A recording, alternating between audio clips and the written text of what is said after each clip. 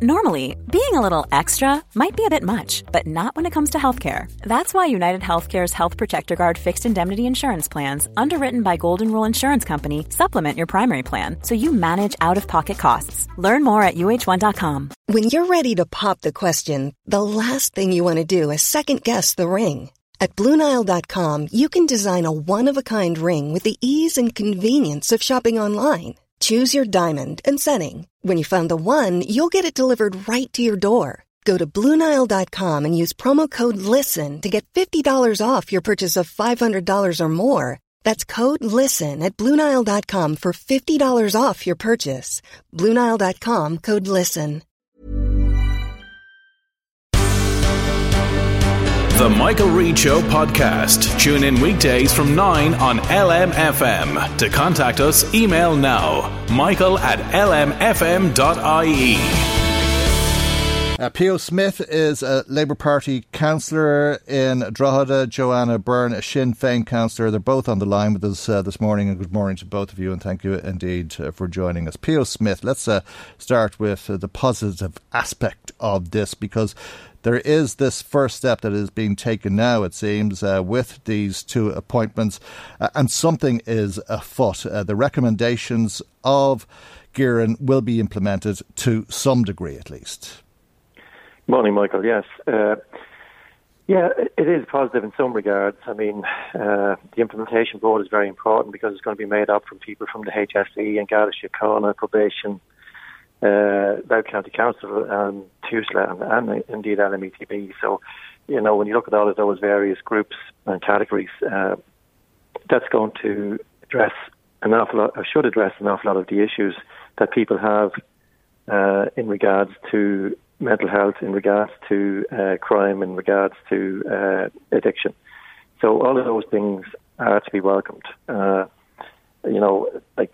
But Drogheda has to come front and centre in regards to this report. And I think that, LMETB, while they're saying that they will do whatever has to be done, certainly the track record there in regards to putting Drogheda front and centre is lacking in my regard. I mean, we know, for example, that I remember Chen Nash secured land in 2013 for the headquarters of LMETB to be put in Drogheda, and we're still waiting for that to happen. So I do have some reservations while welcoming, in general, the announcements that were made last Friday. Well, it's impossible not to welcome the announcements, but the problem is we don't know what they mean.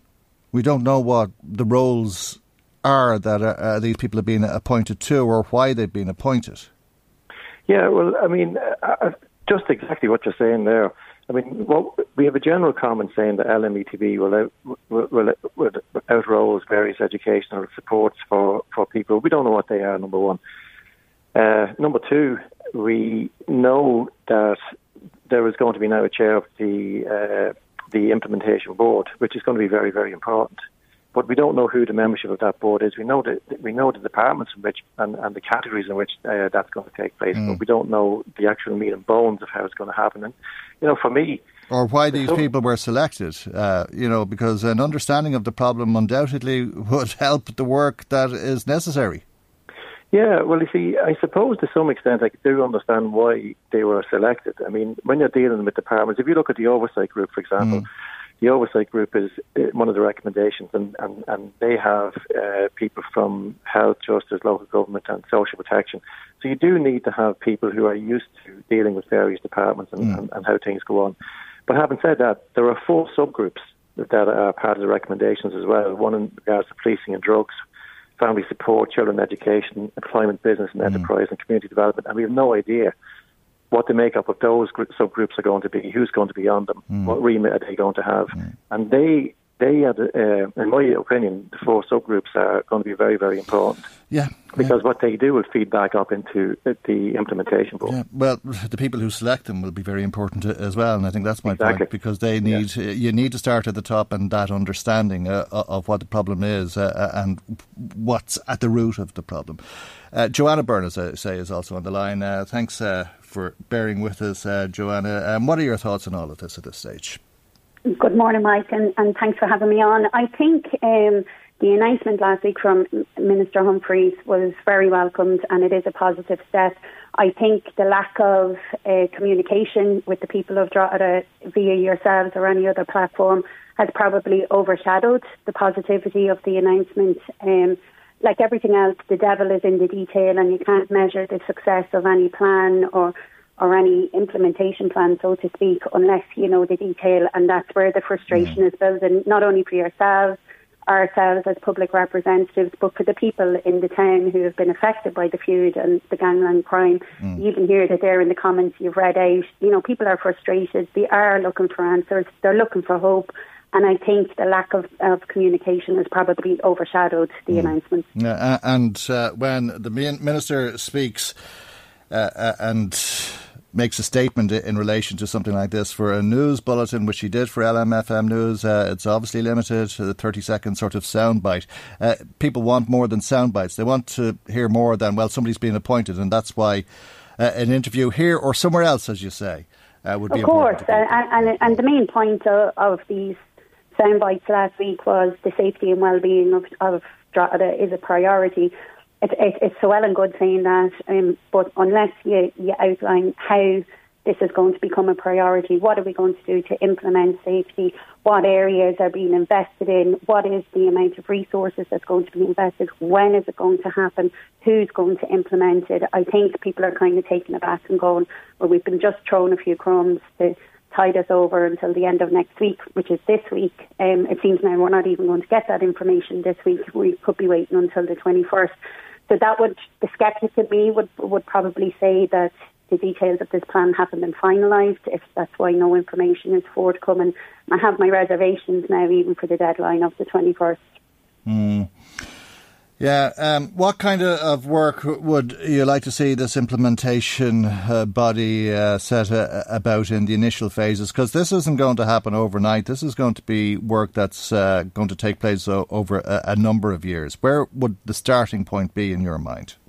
I think the starting point is very obvious in regards to tackling the gangland crime, mental health, addiction, drugs outreach, youth outreach.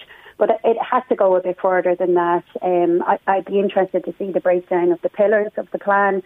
Is there going to be some sort of physical, social, economic regeneration? What funding has been set aside for them? They all play a part in feeding into the core of the problem, the underinvestment in them kind of, I suppose, services over the years have all played a part. So they are just as important as the obvious ones of crime. But I suppose, the engagement with those who's affected is crucial in this. It's fundamental to this being a success. Plans on paper are 10 a dozen, but it's identifying what's exactly needed, when it's needed, where it's needed. Like recreational amenities are crucial as part of this as well. You hear the comments there about the mindset of people being tired with, in different areas of the town. We need to build these communities up, let them feel proud of their areas, and whether that's through sporting facilities, arts facilities based in the areas, every part of this is as important as the other.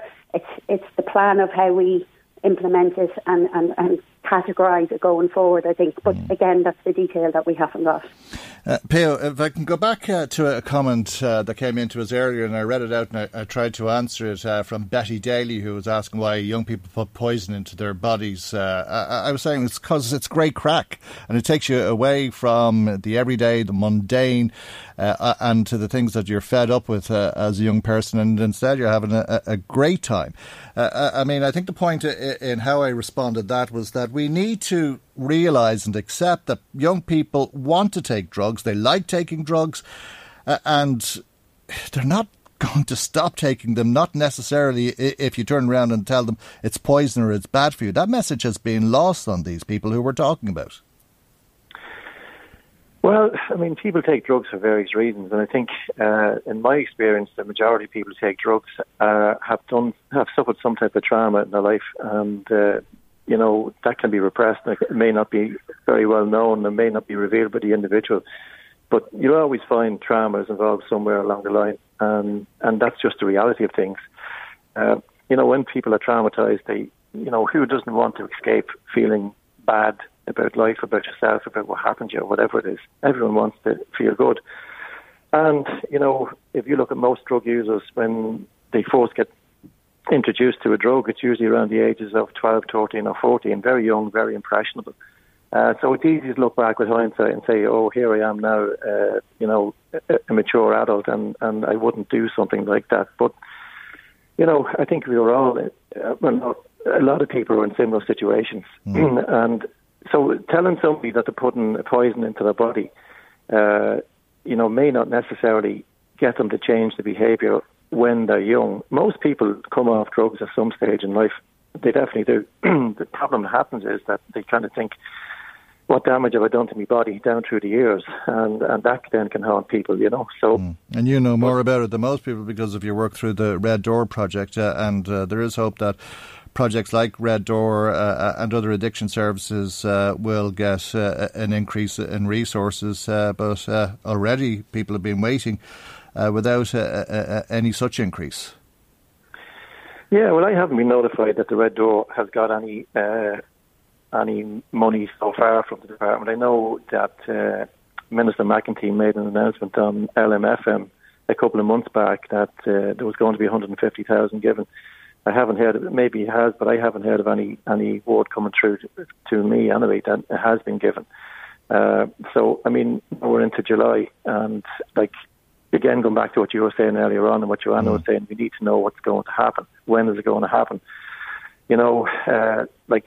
The report initially came out there a couple of months back, and still the people are waiting to find out what's actually happened. Family Addiction Support Network are under serious pressure. We know that organisations, NGOs on the ground are just hanging on by the skin of their teeth, and still we're waiting, and that's a serious problem, And maybe we can conclude, Joanna, with yourself, and do so by not losing sight of the positive element of this, because it is positive. I think anybody and everybody who's interested in this will see that there's a lot of positive things about the fact that this is starting to happen. But the question is, why are people not given a little bit more detail, and maybe there should have been more thought put to the communication of it all? Yeah, I think, like everything else, communication is key here. There's no denying that the Gearan report and the implementation plan is positive. It's focusing on improving health and well-being of the people of our town.